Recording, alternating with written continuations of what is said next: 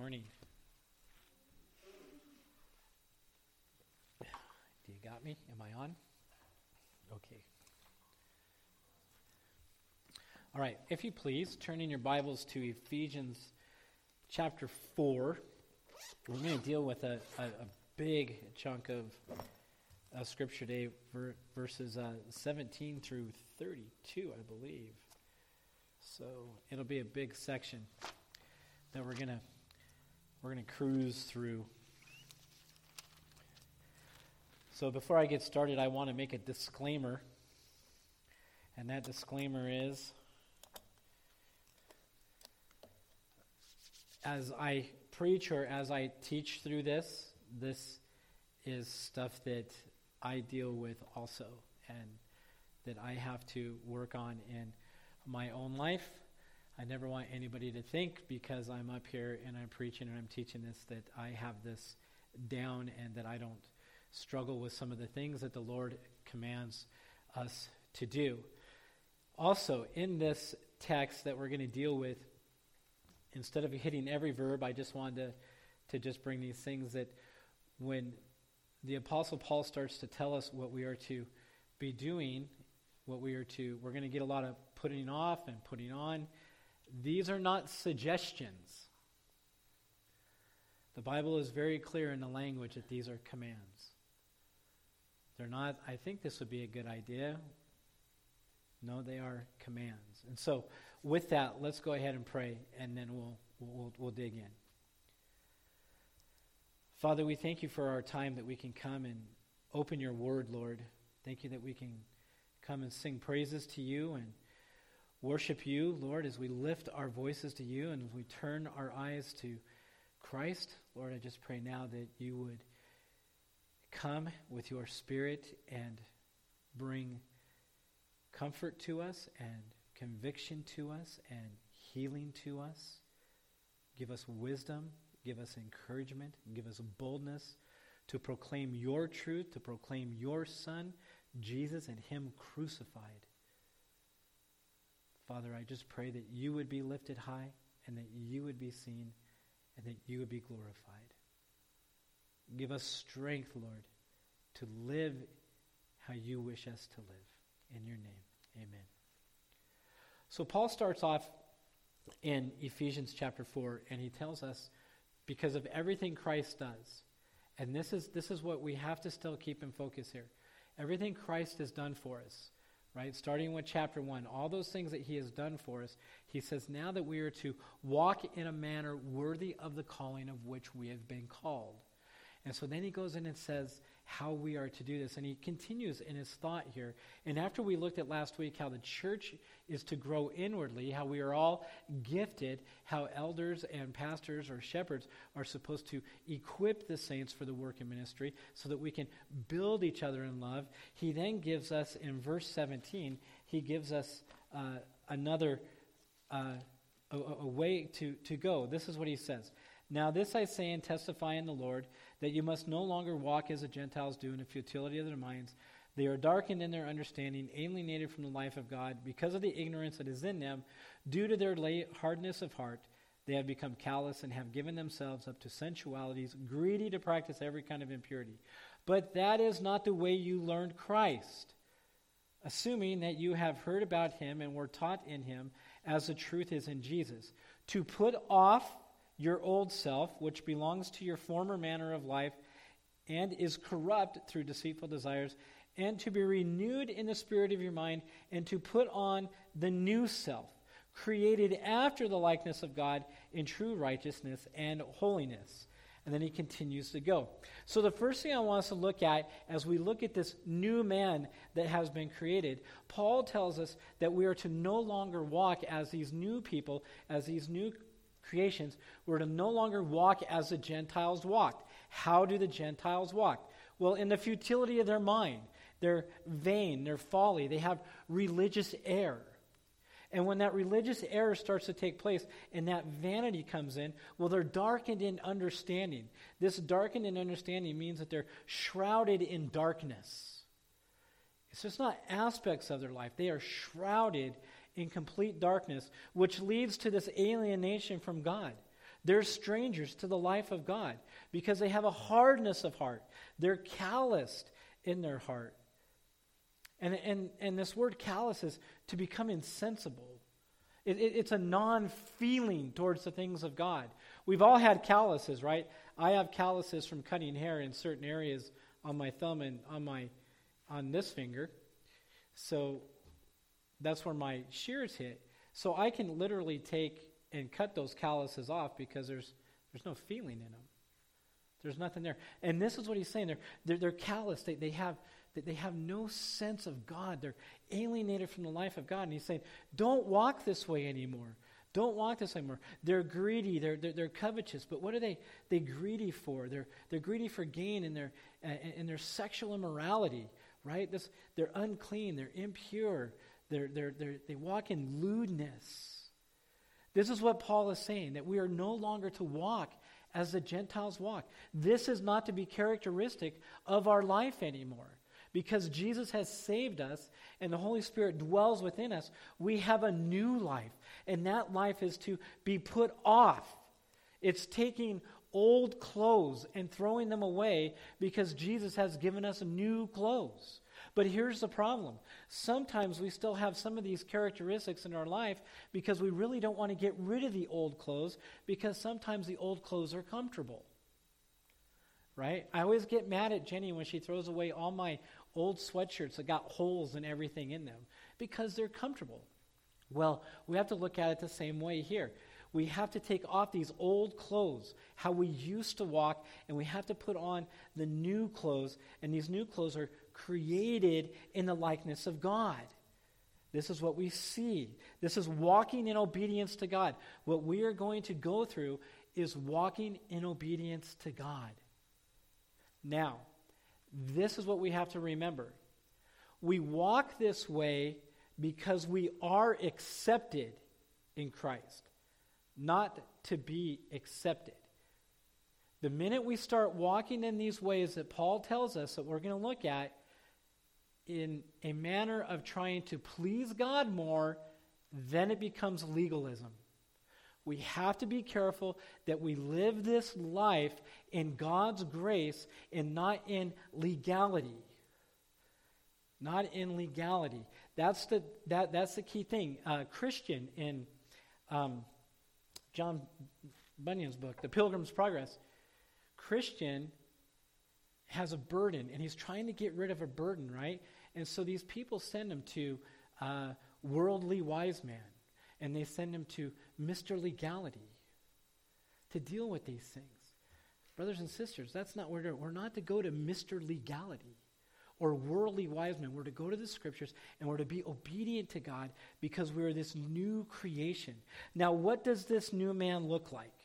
First of all, this new man knows that Jesus is truth. Look at your Bible. Look at verse 20. He says, "But that is not the way you learned Christ, assuming that you have heard about him and were taught in him, and the truth is in Jesus."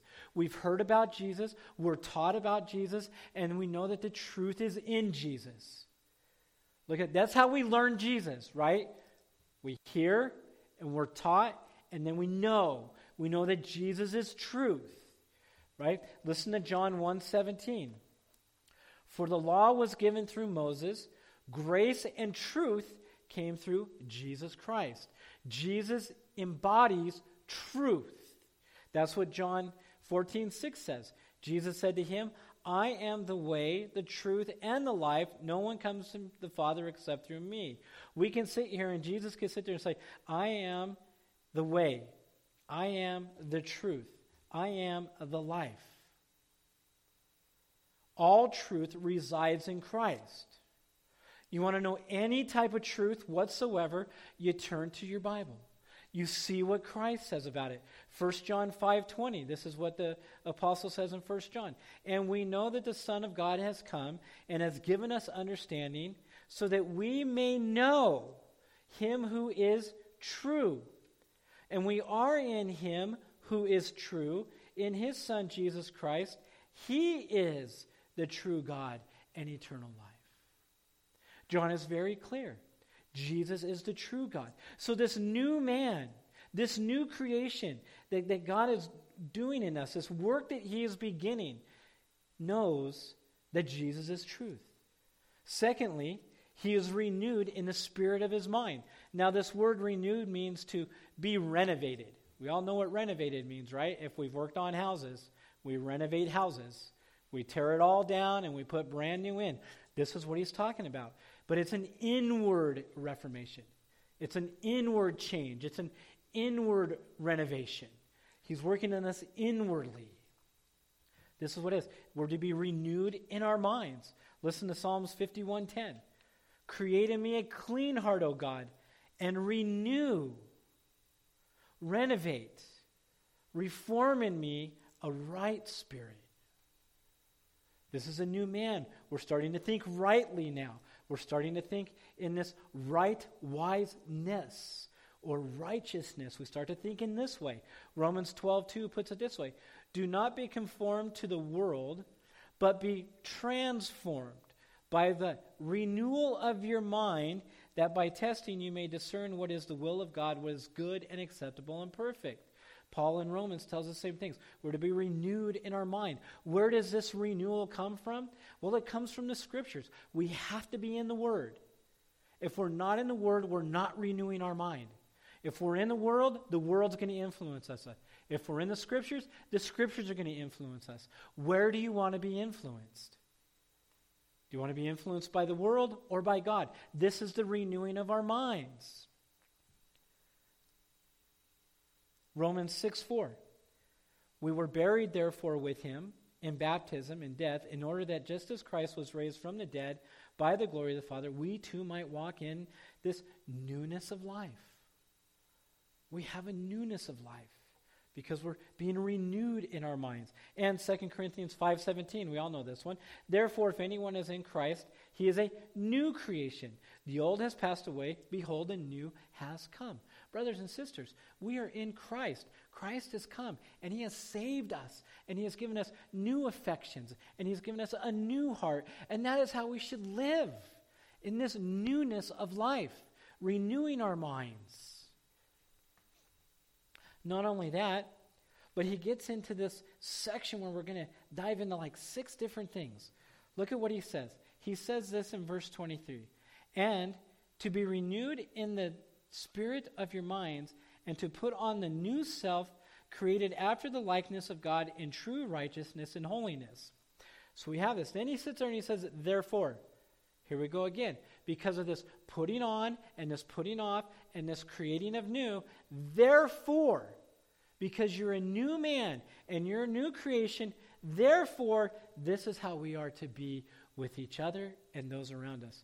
Look at verse 25 first. Therefore, having put away falsehood, let each one of you speak the truth with his neighbor, for we are members of one another. We are not to be falsely speakers. You are not to be a liar. Simply put, you're not to be a liar. Putting away falsehood, false speech, false religion, false actions. You are to be a truth speaker, not even a little white lie. That should not be characteristic of the believer. God cannot lie. Therefore, we should not be liars. We should be truth tellers. Listen to Leviticus 19:11. You shall not steal, you shall not deal falsely. You shall not lie to one another. Psalm 119:29. Put false ways far from me, and graciously teach me your law. We're not to have any false ways. Proverbs, listen to Proverbs 6:16, 17, 18. Listen to this. There are 6 things that the Lord hates, 7 that are an abomination to him.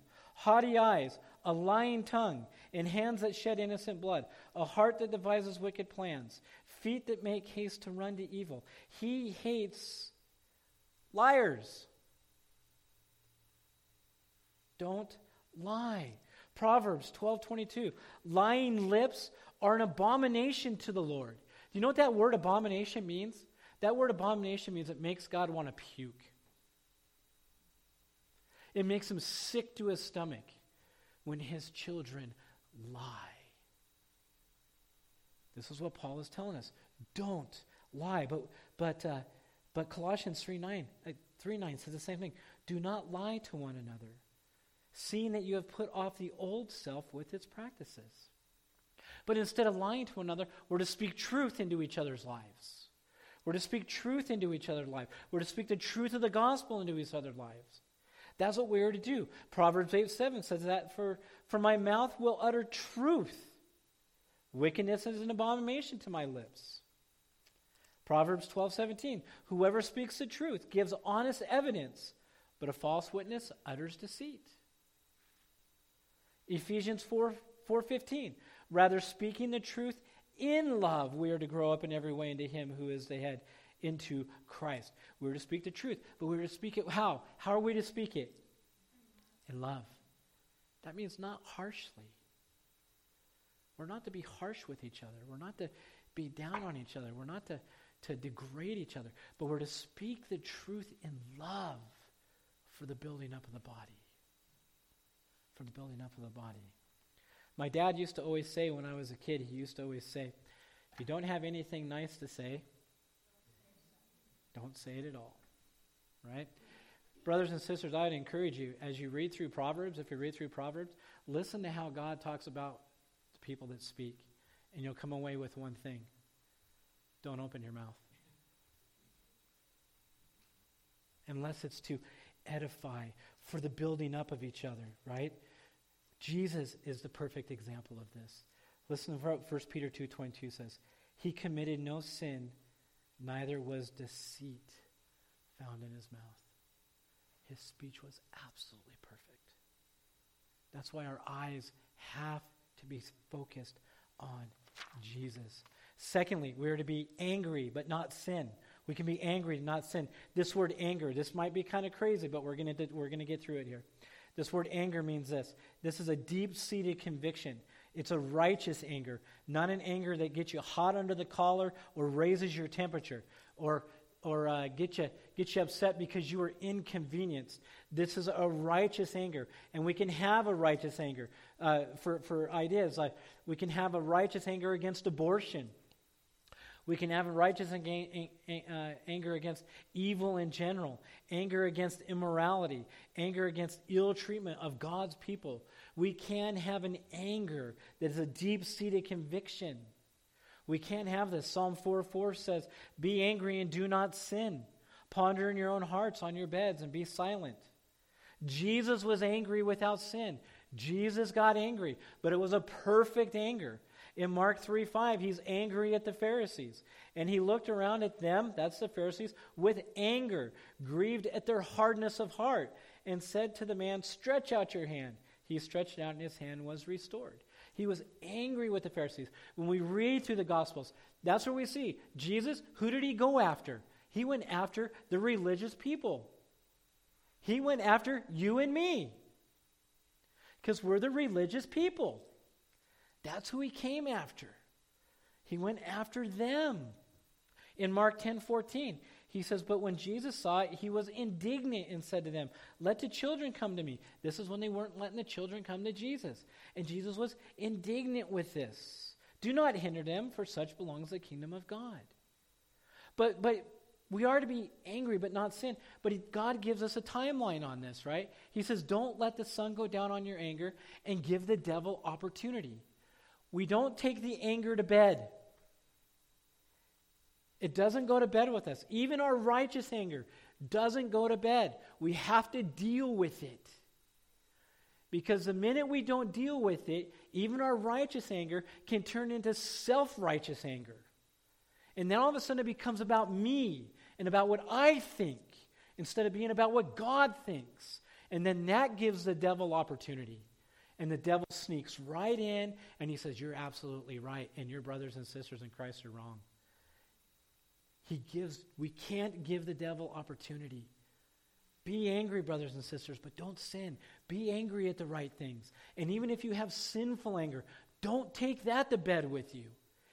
Deal with that anger so that we may be children of God, dealing with the right anger.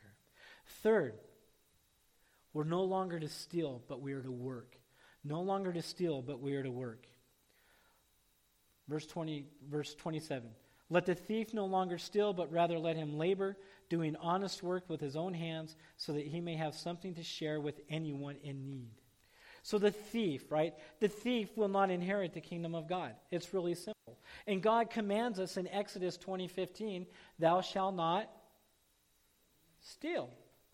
And as we go down into the 10 Commandments, he also says, thou shalt not covet your neighbor's wife, covet your neighbor's donkey, covet your neighbor's whatever. We are not to covet. It's the same thing. Stealing is the same thing. And this could come down to the littlest thing. I took a pencil from my teacher. It's simple, just little things. The word for steal, it's really great in the Greek word. Does anybody know what the Greek word for steal is? You're going to laugh when you hear it. Klepto. Right? That's what we call somebody who steals, a kleptomaniac. Right? That's actually the Greek word. It means klepto. It means to take away. That's what it means, take away. Don't steal things, brothers and sisters. The thief doesn't enter the kingdom of heaven, 1 Corinthians 6:9. Or do you not know that the unrighteous will not inherit the kingdom of God? Do not be deceived, neither the sexually immoral, nor idolaters, nor adulterers, nor men who practice homosexuality, nor thieves, nor the greedy, nor drunkards, nor revilers, nor swindlers will inherit the kingdom of God. Don't be a thief. Don't steal things. But he says to do what? He says to work. To work. Boy, that's a tough one nowadays, huh? You know, we have more jobs than we have people that want to work. You know, but we are to work, brothers and sisters, as Christians, as children of God, work. Work, because that glorifies God. Listen to me. Everybody look at me. Work is not a product of the fall. You have to understand that. Before Adam fell, the Bible tells us in Genesis chapter 2 that God put the man in the garden to do what? To work. It's where we glorify God, is in our work. Proverbs 14:23. In all toil there is profit, but mere talk tends only to poverty. Work. 1 Thessalonians 4:11. And to aspire to live quietly and to mind your own affairs. Well, that'd be a good one. We talked about that gal. She didn't mind her own affairs this time. And to work with your hands. To be a good worker as we were instructed you, so that you may walk properly before outsiders and be dependent on no one. Work with your hands. Also in Thessalonians, Paul puts it real plainly. If you don't work, you don't eat. Pretty fair. So why? So why should we work with our hands? It's to share with anyone in need. It's to give back to people. Instead of taking away, that's what the thief does, right? The thief steals for himself. He wants everything for himself. But God says, no, you go and work, and you have a job.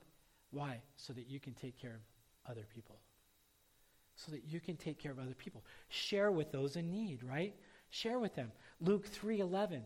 And he answered them, whoever has 2 tunics is to share with him who has none, and whoever has food is to do likewise.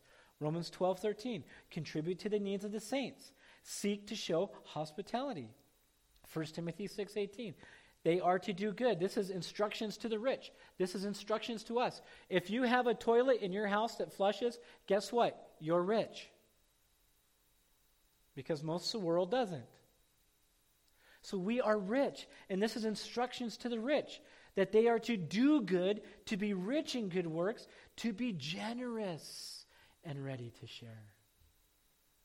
No matter what your financial state is, brothers and sisters, in relations to the world, we're rich. Share. Share when we can.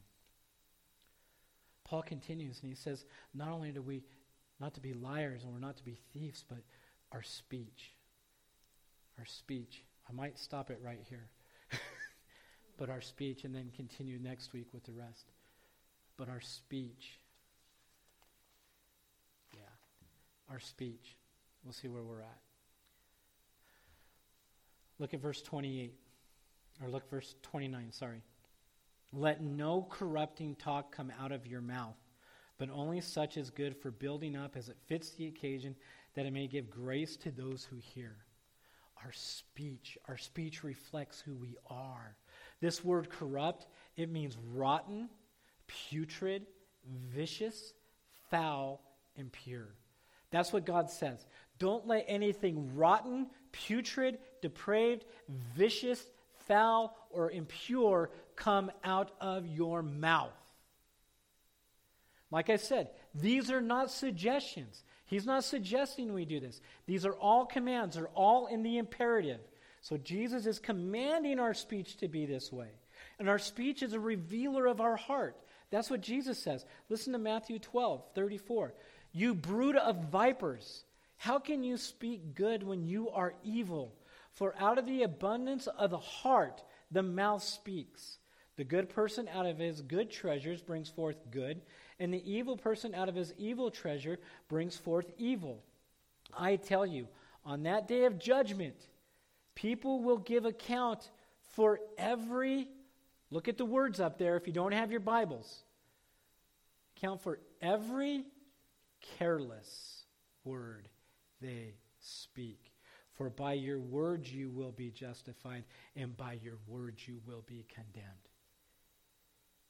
This is the God of gods and the Lord of lords. He's saying every careless word you speak. Parents, be careful how you speak with your kids. Bosses, be careful how you speak to your employees. Pastors, be careful how you speak to God's sheep. This is what he's saying. Careless words. Careless words. We've got to be so good. But he says our speech should be gracious speech. Speech that builds up each other. Listen to Colossians 4:6. Let your speech always be gracious, seasoned with salt, so that you may know how you ought to answer each person. Just to build each other up. Proverbs 10:31 and 32. The mouth of the righteous brings forth wisdom, but the perverse tongue will be cut off. The lips of the righteous know what is acceptable, but the mouth of the wicked is perverse. Proverbs 15:2. The tongue of the wise commands knowledge, but the mouth of fools pours out. The eyes of the Lord are in every place, keeping watch on the evil and the good. A gentle tongue is a tree of life, but perverseness in it breaks the spirit. Got to be sure that we don't have this perverseness in it. Luke 4:22. And all spoke well of him and marveled at the gracious words that were coming from his mouth. 1 Thessalonians 5:11. Therefore encourage one another and build one another up with our words. And again, we see that Jesus is the example of this. The same verse. He committed no sin, neither was deceit found in his mouth. No corrupting words came out of Jesus' mouth at all. None whatsoever. Can you guys give me 10 more minutes? Are we good? I can finish it in like 7. So let's just keep going, right? So we're not to have this corrupting talk. We're to have building up talk with each other. 5th, we're not to grieve the Holy Spirit.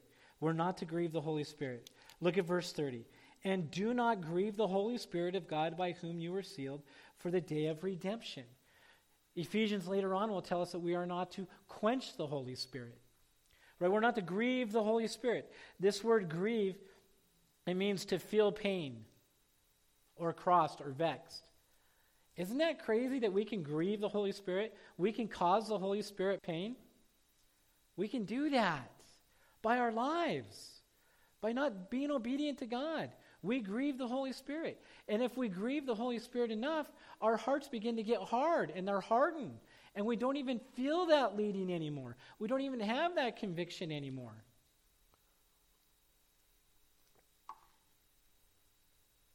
When you have conviction of sin, man, we should all just praise God because we know that the Spirit is alive and working in our lives. But when all of a sudden you got a dullness and sin doesn't bother you and you're not outraged by sin that's going on, that's how we grieve the Holy Spirit. We are then being influenced by the world. Our mind is not being renewed by Scripture. Our Our minds need to be renewed by Scriptures. Brothers, sisters, do not grieve the Holy Spirit. Isaiah 63:10 says, but they rebelled and grieved his Holy Spirit. This is what God did. Therefore, he turned to be their enemy, and he himself fought against them. Acts 7:51. Listen to what, this is where Stephen is preaching. You stiff-necked people. How would you like it if I started the sermon that way? You stiff-necked people. You'd probably be like, all right, we're out of here. Uncircumcised in heart and ears, you always resist the Holy Spirit. As your fathers did, so do you. What a thought that we are to examine ourselves with.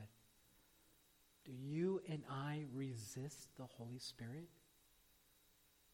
Do we resist his leading? Is it always our plan? This is my plan. You're not going to thwart it. Hey, listen, brothers and sisters, God's got a plan for all of us, and it's a perfect plan. Don't resist his Spirit. Embrace that Spirit and walk in a manner worthy of that calling. Number 6, there's a change in heart with actions towards each other. Listen to what the word says. Verse 31, let all bitterness and wrath and anger and clamor and slander be put away from you, along with all malice. Be kind to one another, tenderhearted, forgiving one another as God in Christ has forgave you. We have a heart change. We're to put off, right? This is what we're to put off. We're to put off all bitterness. We're not to have bitterness in our life. That harshness. We all know when we bite into something bitter, right? We get that, right? Or sour. Same type of stuff. We get that thing. No bitterness is to be in our hearts. None. Listen, if we don't deal with our bitterness, it just compounds. And that's what Paul's doing here. He's compounding it. Let all bitterness, right? Let all bitterness. If we don't deal with our bitterness, we have wrath and anger in our lives. We have a swelling of anger. We get indignant. We have clamor in our lives. We have shouting and bursts of anger. We then, if we're not putting away that bitterness, because that bitterness most of the time is against somebody, right? We're bitter towards somebody. What's the next step that happens? We begin to slander that person.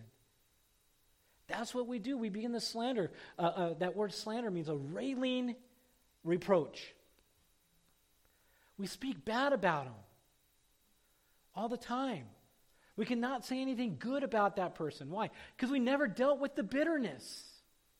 You have to deal with the bitterness. Right? Listen what the verse says. Let all bitterness, wrath, and anger, and clamor, and slander be put away from you. Be put away. Put it away. Get rid of it. That's what he's saying. Get rid of it. And malice. Malice comes after slander, and it's maligning. We begin to malign that person. If we don't deal with our bitterness, we are to put off the wicked heart, because that is not us anymore, and we're to put on the new heart. And what's this new heart? It's kindness. We're to be kind to one another. Gracious, that's what the word means. It means being gracious. God is gracious to us, right? For by grace we've been saved. We see God's grace in our salvation. And the word grace means unmerited favor. That's how we're to be with each other. We're to have this unmerited favor with each other. We're to be gracious to each other. Why? Because we see how gracious our God is. Not for me to be put up, but we see how gracious God has been as he has elected you, and as he has adopted you, and as he has put you in Christ, and as he has forgiven you. And that kindness leads to being tender-hearted. It's compassionate. It's being compassionate with each other. Not harsh. This is how we are to live, brothers and sisters. And finally, we're to forgive each other. We're to have forgiveness. And trust me on this one. Forgiveness is really hard to do when you actually have to forgive somebody that's done something wrong to you. It is difficult to do. As pastors or elders, we can sit here all day and look at each other and say, man, we need to forgive. Yeah, we do. But it's hard. Forgiveness is hard, but look at what he says. Look at what the apostle says. He gives us the motivation to forgive. forgiving one another as God in Christ forgave you. Does God hold it against us? No. We should not hold it against them. He forgave. And that's the example, brothers and sisters. In that forgiveness, we are to forgive as he forgave. So these are characteristics of the new man created. These are sermons within themselves, if we wanted to dive deeper into it. But for time allotted, we can have an overview of how we are to live. So brothers and sisters, do not grieve the Holy Spirit. Be sensitive to the leading. Put off the old clothes. Put on the new clothes. Forgive each other. Be kind with each other. Be tender-hearted with each other. And therefore glorify God and walk in a manner worthy of the calling that we've been called to. Let's pray. Father, thank you for your word, and thank you for our time. May, Lord, we be encouraged, and may we be strengthened, and may we build each other up. May we be in each other's lives this week, and may we pray this for Faith Bible, Lord, that we would have these characteristics in our lives, that people in the world would see these characteristics in our lives, and therefore these characteristics would eclipse us, but show Christ and how he is. Oh, Father, strengthen us to walk this way. Amen. Please stand as we